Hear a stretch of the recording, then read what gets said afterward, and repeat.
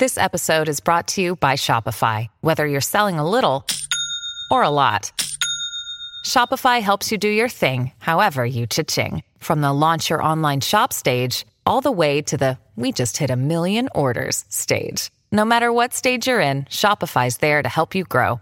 Sign up for a $1 per month trial period at shopify.com/special offer, all lowercase. That's shopify.com/special offer. A science story, huh? These NYU scientists, I felt right. But I was so And I just thought, well, I had figured it out. it was that golden moment. Because science was on my side.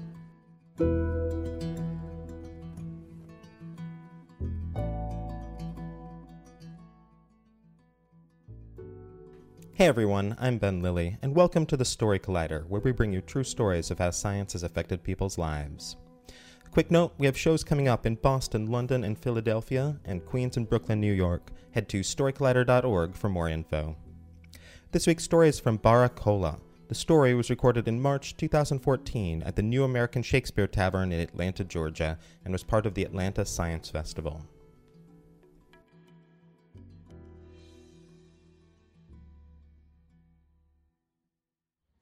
I grew up in Pensacola, Florida, where Hall of Fame football players are born.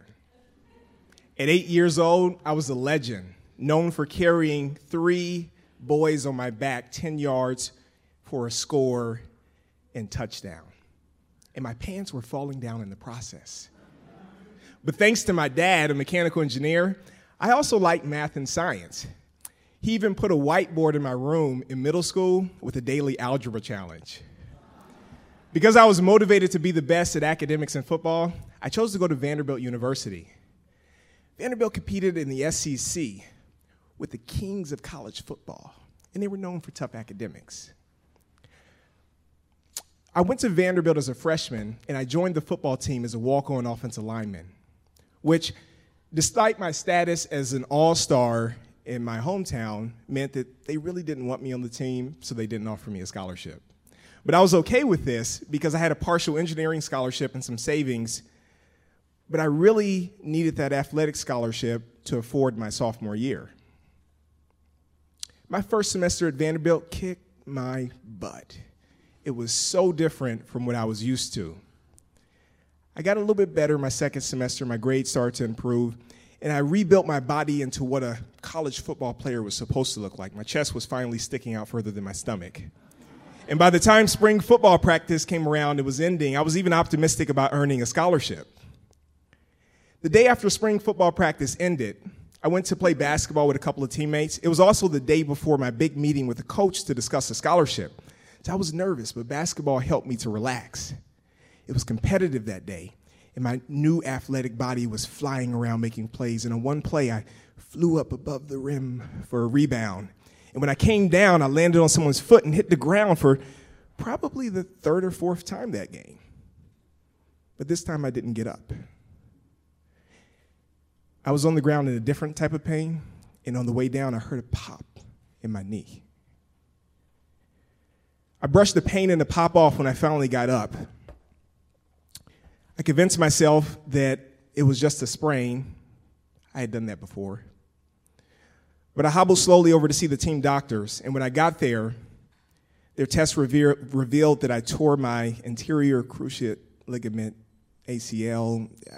I really didn't know where that was in my knee, but what I heard clearly was that it was going to require major surgery and a year of rehab before I could return to football. I tried to be optimistic, but my eyes were red, holding back tears, and if this wasn't enough, then they say, son, we can't cover your expenses because you're a walk-on.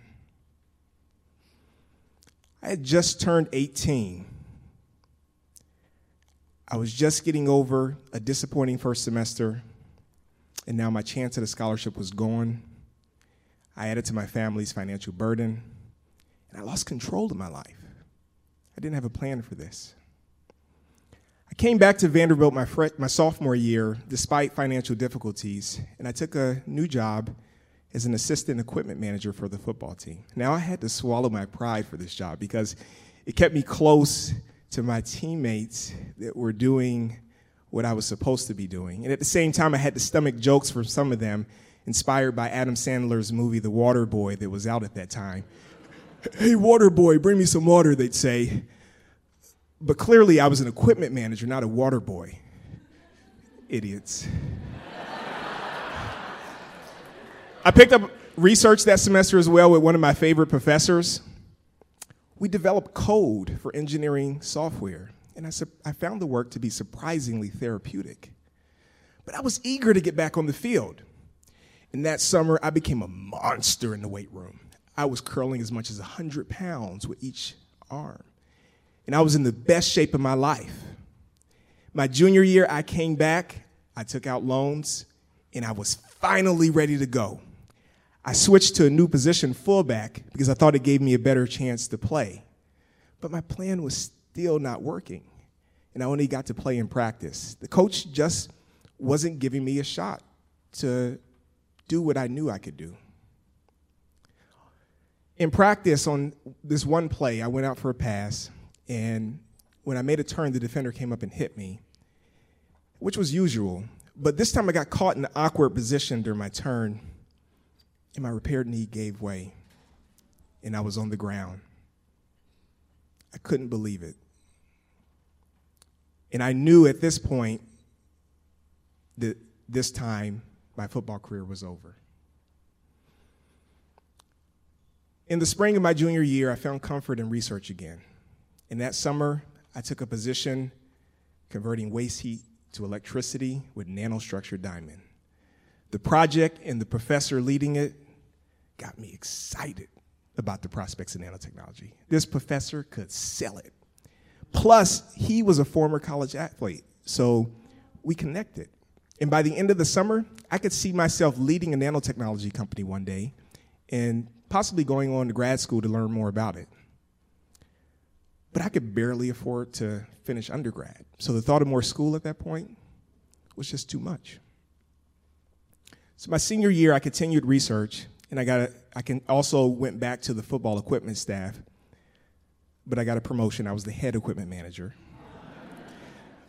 But this time, there was no hope of me going back to football, so the job made me feel like a loser. Don't get me wrong, I appreciated the job because I needed it to finish school. And I worked with great people, but the job just reminded me of my failed goals, and it was so painful. Near the end of that season, the football coach got fired, which happens in big-time sports when you don't perform. And I was sitting in the equipment room when my boss came in to tell me the news. The equipment room was a social gathering place, a type of place where news like that traveled first. But I didn't care who the new coach was. My playing days were over, and I was graduating in the spring. But I looked him up anyway. I noticed that his offense featured a fullback, my position, and that the prior coach didn't really use a fullback. And I thought, who would fill this role?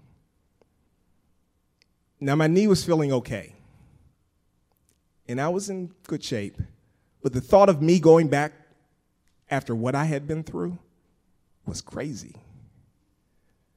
But the thought lingered in my mind.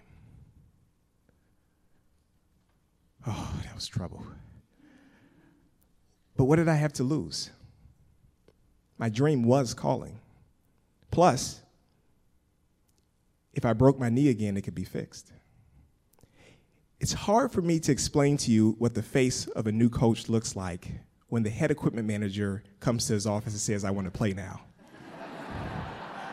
Following that with, "Oh, and I'm recovering from 2 ACLs," probably didn't help. But I pushed my body to the limits in winter conditioning. I never stopped lifting weights, and I was actually one of the strongest guys on the team at the time. But my coordination and agility was hard to get back. And the coaches didn't give me a pass for that. So some of them tried to run me off. I'd like to say that at some point, I was given a shot at a great comeback story, like Rudy. He didn't come back, but when spring practice started, the coaches listed me 5th, last at fullback. I was even behind 2 other walk-ons. And one of these guys was thinner than one of my legs. What a nightmare this was for me. The first 4 days of practice, I was virtually a spectator, and I didn't see the prospects for this changing anytime soon. And it occurred to me that despite my efforts, I might be wasting my time and be better off salvaging my chance to find a job after graduation. But I gave it one last shot, and I talked to the coach after practice. I spoke frankly of my circumstances, and I asked for my chance. And to his credit, he gave it to me, and he said, I'll give you one play. My role as fullback on this play was to lead the ball carrier through the line and make the key block for a successful play. Despite getting no reps in practice, I was ready for this because the play required precise footsteps and footwork, and I had practiced in front of my mirror in my dorm room many times. On the snap of the ball, I ran through the line, and I unleashed a collision on this linebacker, and the thump of our pads could probably be heard in the upper deck of the stadium. This guy, 6'4", 240-pound, all-American linebacker, I drove him into the ground. And I looked up, and the ball carrier zoomed by me for a score. Touchdown. The team erupted. But I stayed cool because after what I had been through, it was going to take a little bit more than one play for me to get excited, which added to the disbelief on the coach's face. And when the team settled, he was like, do it again, like a dare. But in this moment, with what was put in front of me, I was unstoppable. And in 2 plays, I went from 6th on the depth chart to competing with a high school All-American for the starting position, which I eventually won. Booyah! The joy of Cola was alive, and I was going to engineering grad school too because I finally won my football scholarship. I was recently awarded the highest recognition that our government gives to young scientists and engineers for my work in nanotechnology and energy. I got to shake President Obama's hand in the East Room of the White House, and I have a great photo to prove it. But I never expected my life to be where it is today. My 2 injuries forced me out of football, which introduced me to research, which is a major part of my life today.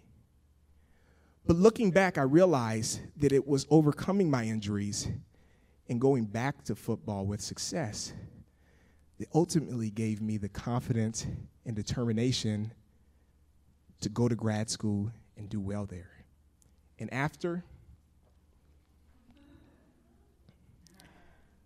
to become a professor and one hell of an engineer at one of the world's finest research institutions, Georgia Tech.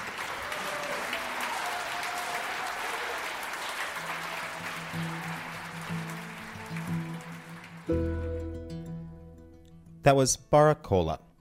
Bara is an assistant professor of mechanical engineering and material science at Georgia Tech and founder and president of Carbside Nanotechnologies, Inc. He researches thermal transport and energy conversion in nanostructured materials and is actively involved in the commercialization of his work, currently to cool electronics better. His work in nanotechnology, energy, and outreach to high school art and science teachers and students has been recognized with awards from President Obama and the American Association for the Advancement of Science. For more science stories, take a look at storycollider.org, where we have archives of the podcast and upcoming events. Also, we depend on listeners like you for our support. If you're able, please consider joining them and donating at storycollider.org/donate. Story Collider is produced by me, Brian Wecht, Aaron Barker, and Ari Daniel. The podcast is produced by Rose Eveleth. Additional help from Brooke Williams, Lena Groger, and Justin D'Ambrosio. The theme music is by Ghost. Special thanks to the New American Shakespeare Tavern for hosting the show, and to Life for beginning. Thanks for listening.